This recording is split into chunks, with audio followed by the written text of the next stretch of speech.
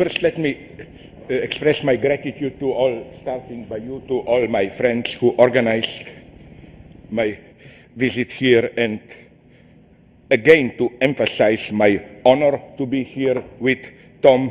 You know, I discovered Tom only through criticism, and some people started to criticize my work, and one of the critical points were, but what you are telling is just repeating the old stuff already developed.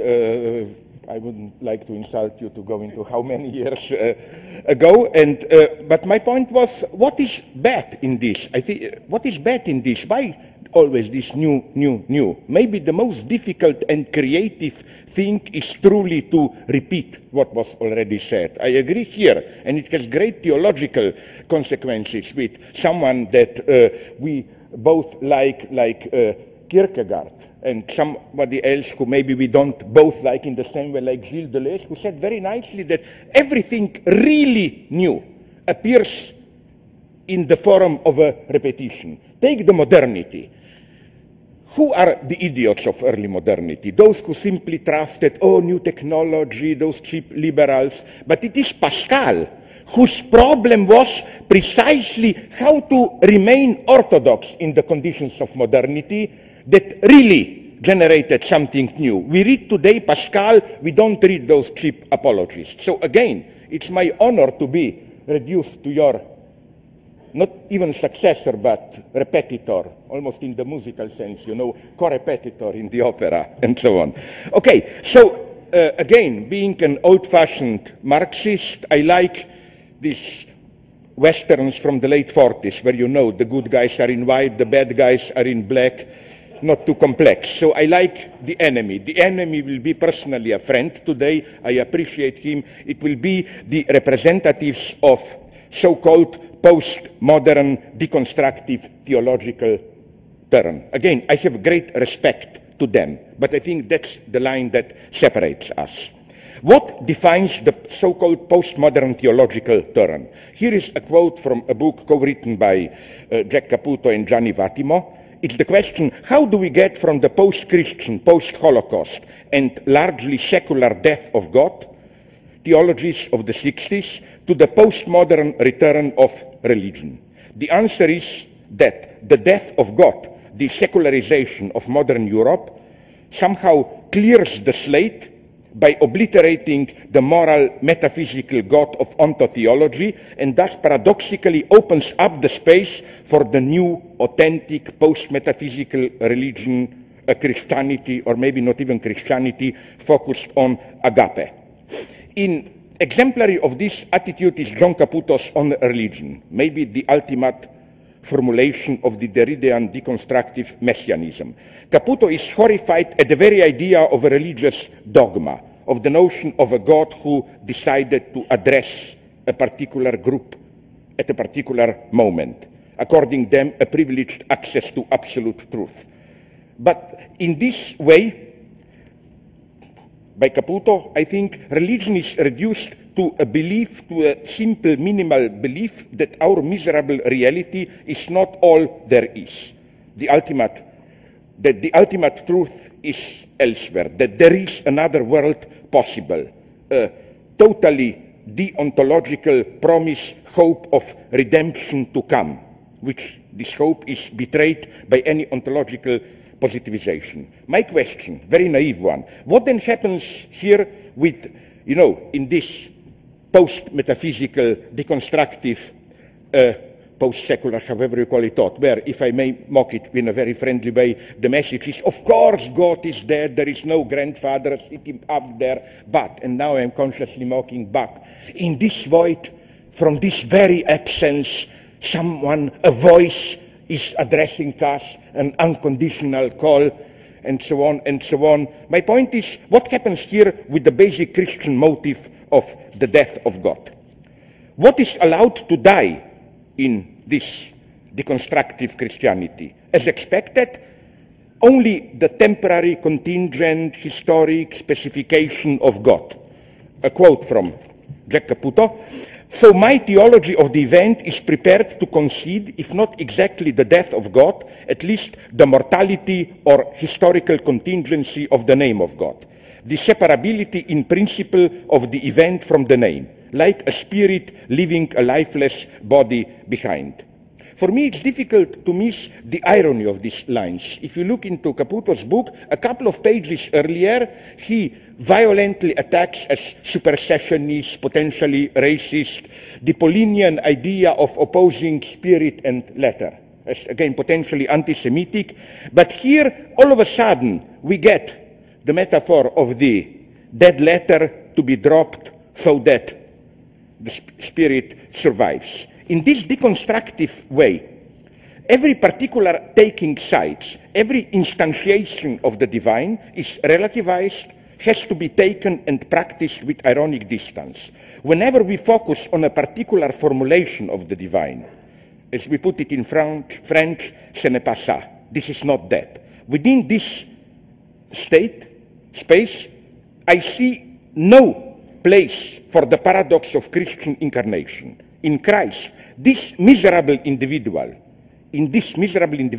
we see God himself, so that his death is the death of God himself. I cannot emphasize enough this point, how, and Hegel saw this clearly, and after Hegel, Kierkegaard, this properly comical comedy aspect of incarnation. You know that Kierkegaard, in some of his, I forgot, I'm sorry, where, openly uses this comparison with theater, you know, like fanfares at a court arrive a majestic king, and then behind the curtain a small ridiculous dog or a dwarf enters. That's for Kierkegaard, the incarnation. The properly Christian choice is the leap of faith by means of which we take the risk to fully engage in a singular instantiation as the truth embodied, with no ironic distance, no fingers crossed. Christ stands for the very singular point, as I see it excluded by Caputo, a direct short circuit, identity even, between a positive singularity and the divine event. This is what in German idealism or Hegel is called the absurdity of infinite judgment, or as Hegel puts it 2 times in his lessons on the history of religion, the monstrosity of Christ. This mere miserable individual, nobody crucified between 2 bandits and so on, this is God himself. Even Caputo professes his love for Kierkegaard. But where is here Kierkegaard's central insight, his insistence on the paradox of Christianity? Eternity is only accessible through time, through the belief in Christ's incarnation as a temporal event. How then, after admitting that every figure of God is culturally conditioned, how can we go on praying? Caputo's colleague, I also appreciate him very much, he's my friend as a person, Gianni Vattimo, answers to this question, namely to the question that if everything we say of God, all our doctrines are just temporary approximations which we shouldn't ontologize, God remains an otherness and so on, how then can we go on praying? Sorry, but what I will read you now, although it's meant as a noble, gentle thought, is for me, and I'm an atheist, I don't conceal it, it's filled up with an probably unintended but explosive objective cynicism. Here, I quote the passage. This is Vattimo. When I pray, I know precisely that the words I'm using are not intended to convey some literal truth. I pray these words more for the love of a tradition than I do for the love of some mythic reality. It is like the relationship you have with an aged relative. Sorry, it means what? God is a stupid old man, just to plug it. But much deeply, I think what we do here is make one step towards the cynical functioning of ideology today. This is how we usually believe today. Nobody dares almost to believe in the first person. You say, oh, you know, usually it's the cultural relativization of belief. I don't really believe, but I don't want to disappoint my children, or it's my life world, and so on and so on. Things, of course, are here much more mysterious. I claim that we believe, maybe even more than ever, but in a wrong way. We believe objectively.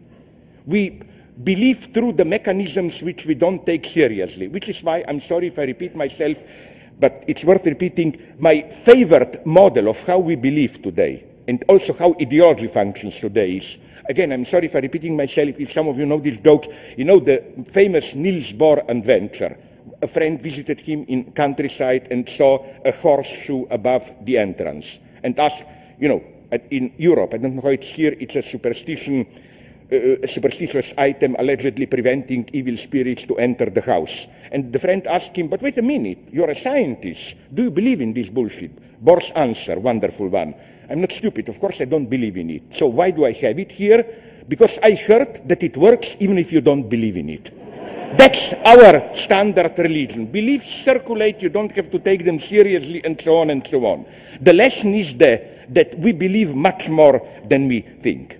So against this kind of cynical relativization, I claim that the only way to redeem the subversive core of Christianity is to return to the death of God theology, to repeat its gesture today.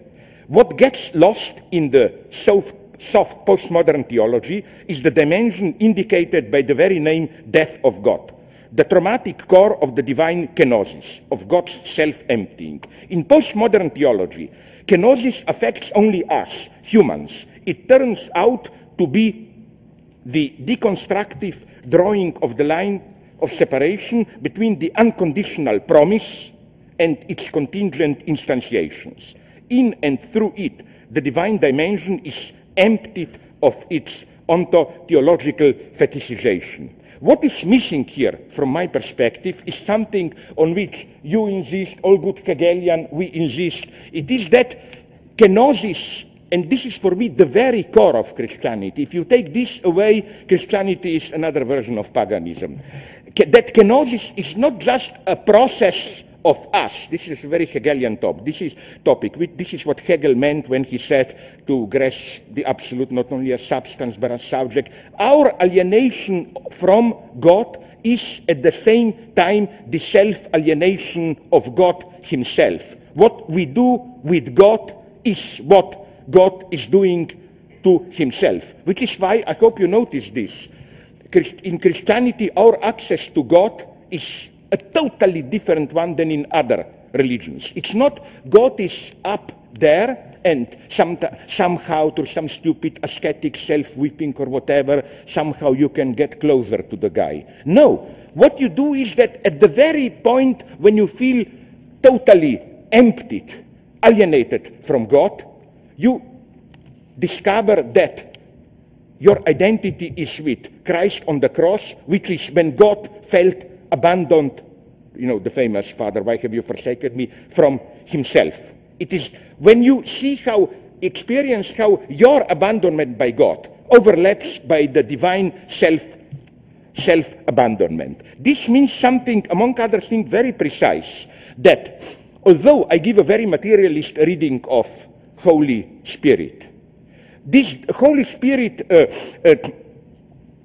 does not mean the simple Feuerbachian Marxist point that, oh, okay, we discovered there is no substantial God and it's just that God is just a collective ideological projection of us humans and so on, so that all we have to do, you know, this big Feuerbachian Marxist topic is to reappropriate the alienated substance. No, precisely this double movement of how what we experience as our abandonment from God is the divine kenosis itself. This is the Hegelian core of it. Now, as to ethical consequences from this, now I come to the political part.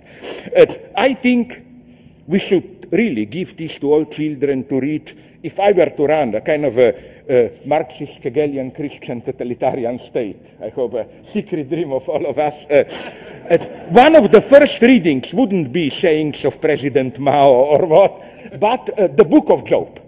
I think this is the zero level, the first example that I know of critique of ideology. Why? Okay, we all know what happens. Things turn out very bad. for Job. He loses his animals, goats, women, and so on, in that order, I think it's described. But then something happens. Remember, the three theological friends come. What's their point?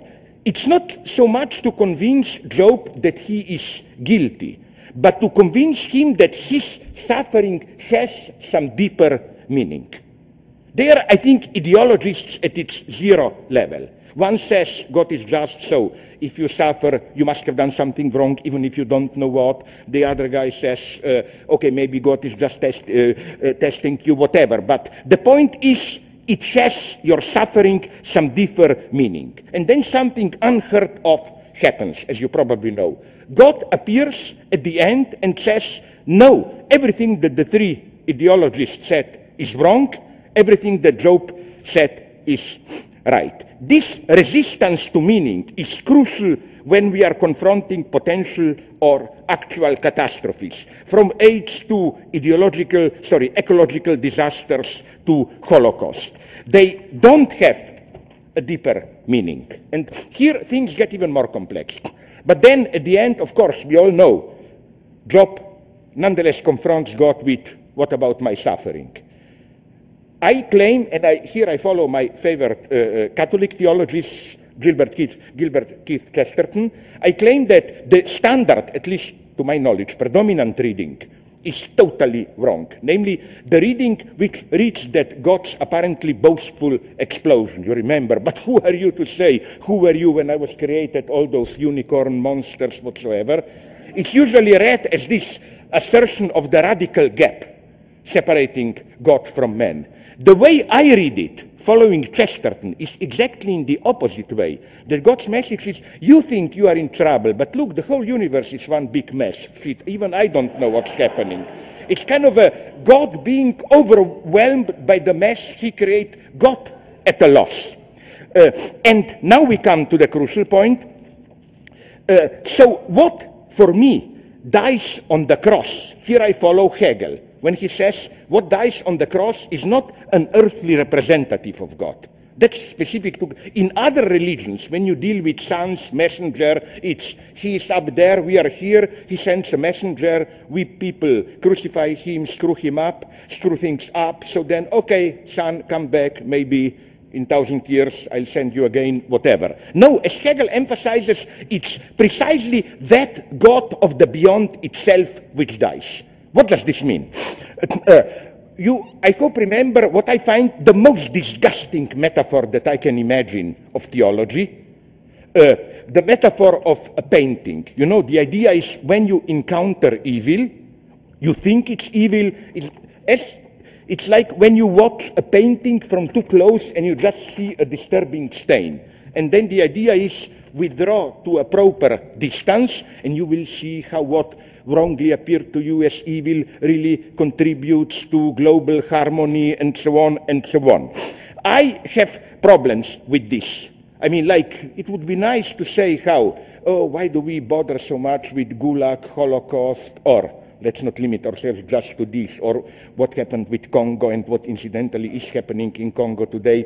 These are just events which, if you withdraw and look at the total harmony, they contribute to the global peace. I mean, the God who needs such an element to impose his harmony would be the good old Satan that you mentioned. So what I'm saying is that I claim that if there is a spiritual meaning of Christ's death, it's precisely his abdication from this role.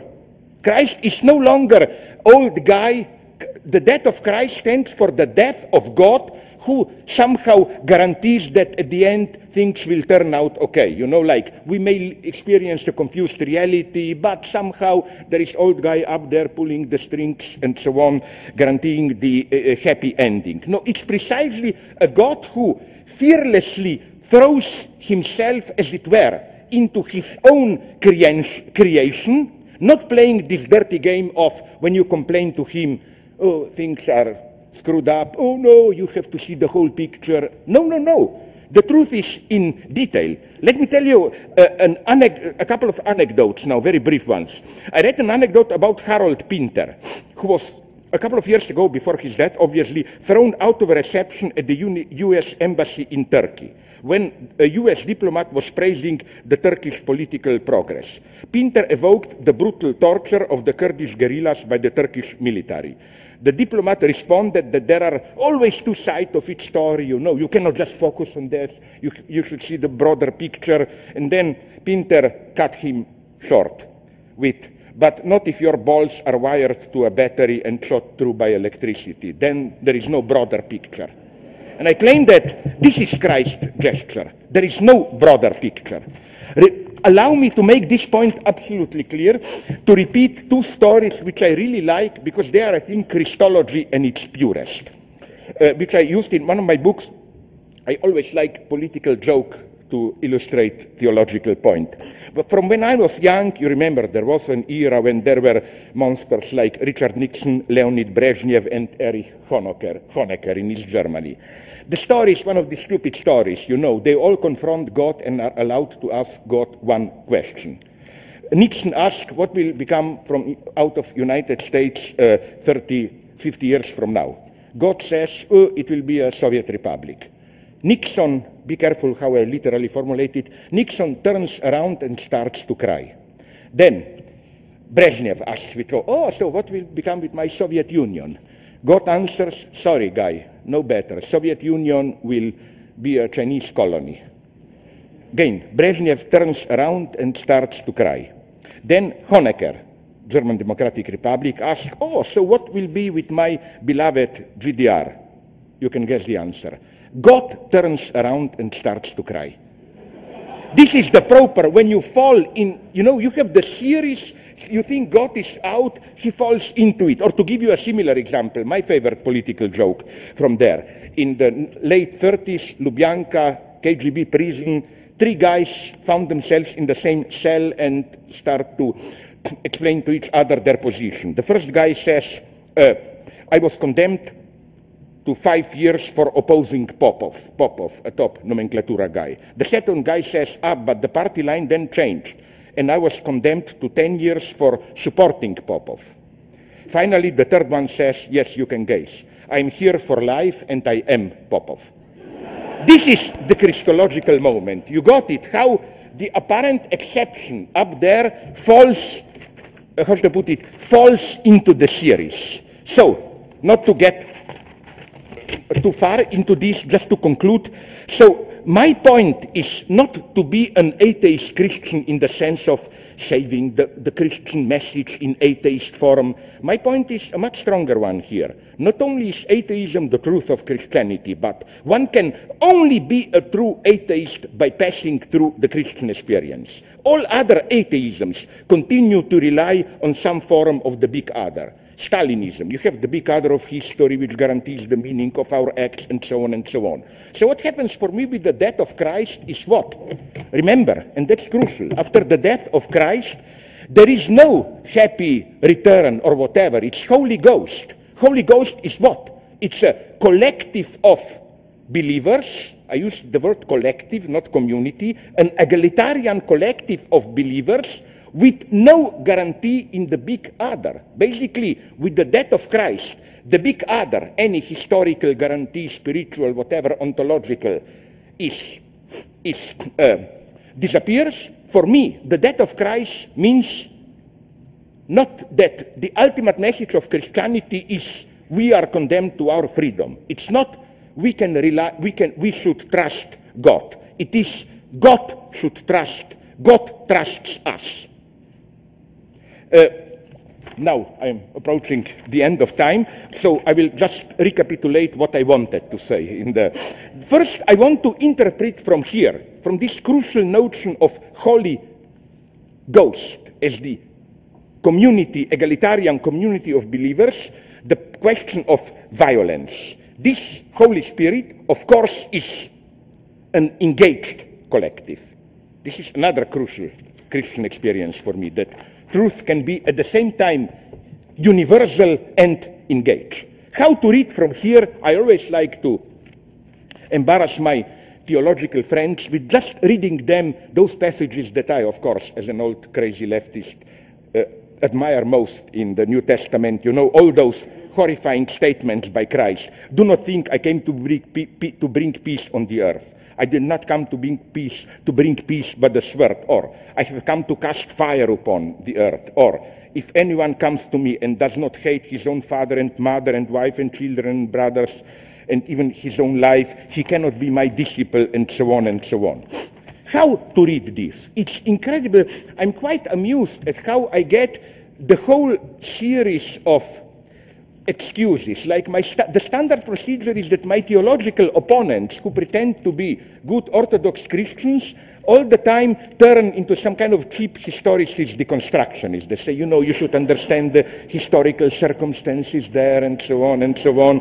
Then the most blasphemous version I find is the one of trying to relativize. It doesn't mean you really have to hate your parents. Just you shouldn't love them too much. Sorry, that's a blasphemy for me. It means, you know, God's some kind of perverse, obscene old guy. Okay, you can love your wife, father, but I want to be sure that you love me more, no? And so on, all that stuff. I think the only way to read these scandalous words is precisely along the lines of revolutionary violence, what Walter Benjamin developed as divine violence, and so on and so on. It's not hatred as kind of a pseudo-dialectical opposite to love. It's hatred out of love. This is the wonderful message of Kierkegaard in his works of love, where he says that a true Christian doesn't only love his neighbors, he is ready to hate, even kill his neighbors out of love. To sustain this tension is, for me, what we need today. And this brings me now really to conclude to what this means for the social order. It means something for the reason of which I think apocalyptic Christianity is still the ultimate horizon today, which we need it more than ever.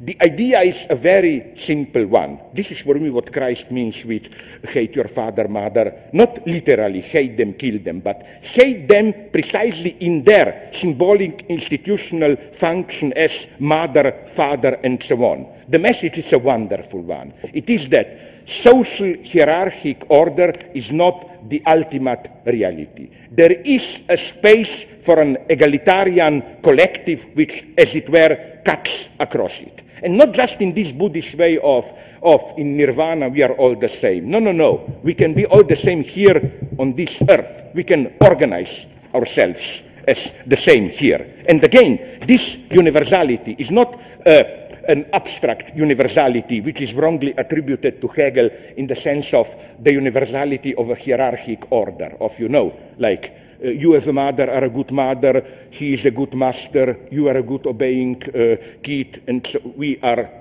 everyone is our own place. This is for me, are you aware how revolutionary here Christianity is? This is for me the ultimate message. To use the fashionable terms, if there ever was a non-holistic religion, and if there is a thing that I hate is so-called holistic approach, it's Christianity. It's not the religion to establish harmonious order. It's the religion of struggle, of imbalance.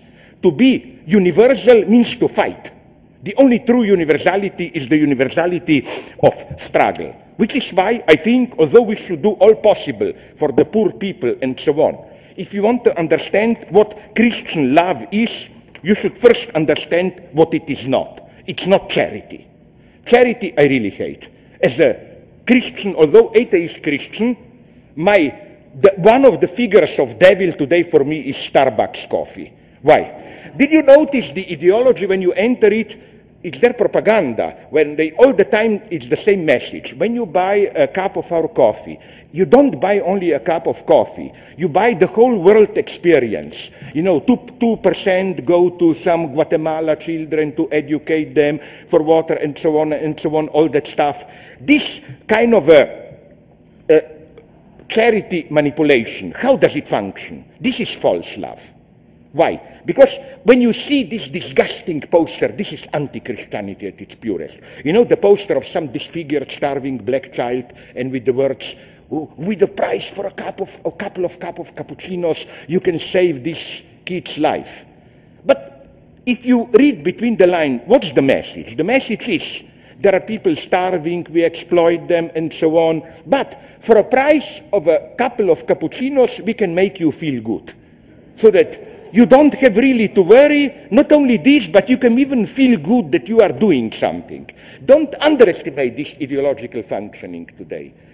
As a true Christian, you should even doubt, I think, all this organic food bullshit. Listen, when you see that so-called organic apples, which are half rotten but cost 3 times more, do you really buy them because you believe that they are less poisonous? I think you are here a sane skeptic. You think? Maybe. But why then do you buy them? It makes you feel good. You see, even when I'm buying apples, I'm part of a larger movement. I'm hoping Mother Earth to get better. We are literally more and more buying ideology. Now, believe me or not, really to conclude,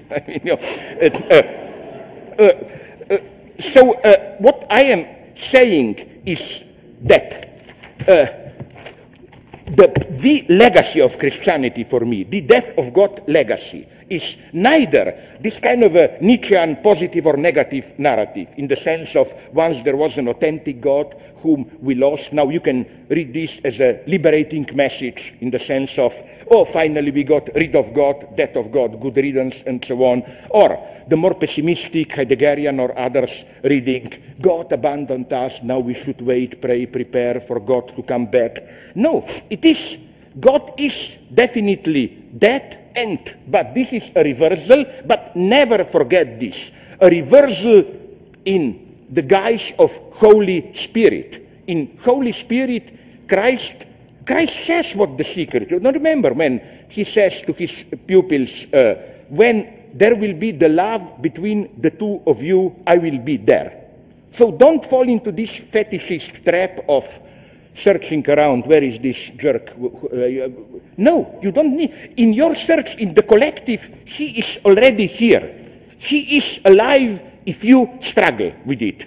In one of my books, The Monstrosity of Christ, I quote, I hope you know it, otherwise you don't deserve to be Americans, that wonderful old labor song, Joe Hill. You know when Joe Hill appears to an ordinary worker, and the worker says, but you died. And Joe Hill said, no, whenever workers strike in Maine, I am there, and so on and so on. That's the Holy Ghost. So, to conclude, please believe me, just this.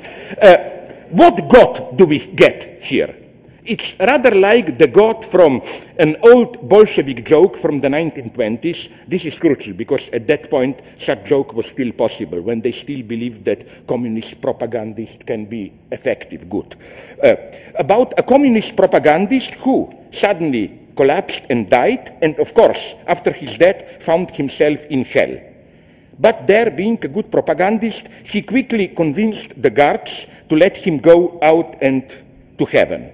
When, after a week or so, the devil notices the absence on his usual regular control, notices the absence of this guy, he quickly went up, took the elevator up, paid a visit to God, demanding that he returns to hell what belongs to the devil.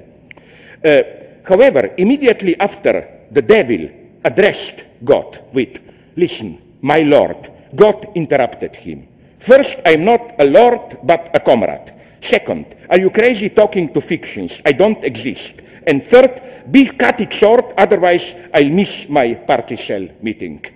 This is the God we need today. A God who wholly becomes man, a comrade among us, crucified together with two social outcasts.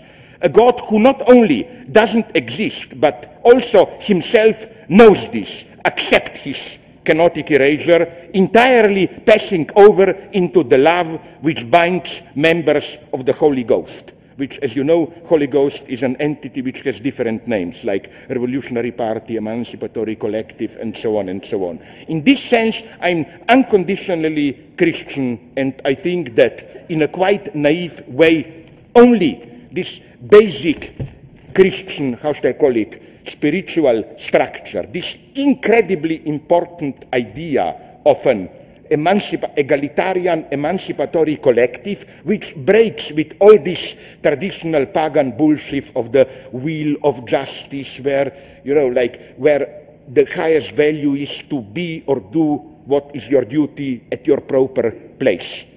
Like, you are too much, excess. The traditional justice, as we know, is the justice of proper measure, as Aristotle put it. Catastrophe is when you want too much power, too much pleasures, then fate punishes you, balance is reestablished. The message of Christ is exactly the opposite one, the non-holistic extreme one. No, we can cut it short, we can totally destabilize the universe. Thanks very much for your patience.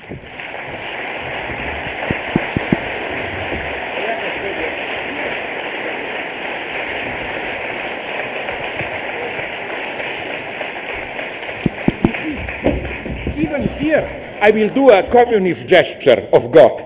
Did you notice, sorry, it's my old joke, but I cannot resist telling it. Did you notice in old Stalinist and fascist documentaries how the fascist leader is applauded, but he never applauds himself. He just receives while Stalin and other great luminaries, did you notice how when in the Central Committee they are applauded, they always join the applause? Like, it's not me, I'm just one of you, and so on and so on. Only in this sense I'm a Stalinist, and I proudly applaud with you. Are these on? They are. Great. I think we can stay seated now. Dr. Altizer, do you have a response to? No. Very good. Dr. No, let's wait. Dr. Zizek, do you have a response to Altizer's paper in particular? Sorry? Do you have a response to his paper in particular? Then we'll proceed. No, I have just one friendly... don't be afraid, it will not be another 10 minutes. Literally one sentence. I like your very dialectical play with God, Satan, and so on. I just hope you agree that it's crucial here to resist any Gnostic dualistic temptation. Oh, yes. It's not all this absolutely boring discussion, God and devil, and then making... It's not this. It's not this. I can sleep calmly. I don't have to mobilize KGB to investigate you like... It's not Gnostic dualism. Okay. Just wanted to be sure. His key term for distinguishing this kind of coincidentio oppositorum from dualism is dialectic. So when he says dialectic, it's absolutely non-dualistic. Yeah. Absolutely. Which is why we should also strictly oppose Hegel to this Jungian obscurantist idea that, you should avoid one extreme and the other extreme and find a proper balance. Although this is usually taken as dialectic, it's not. Right.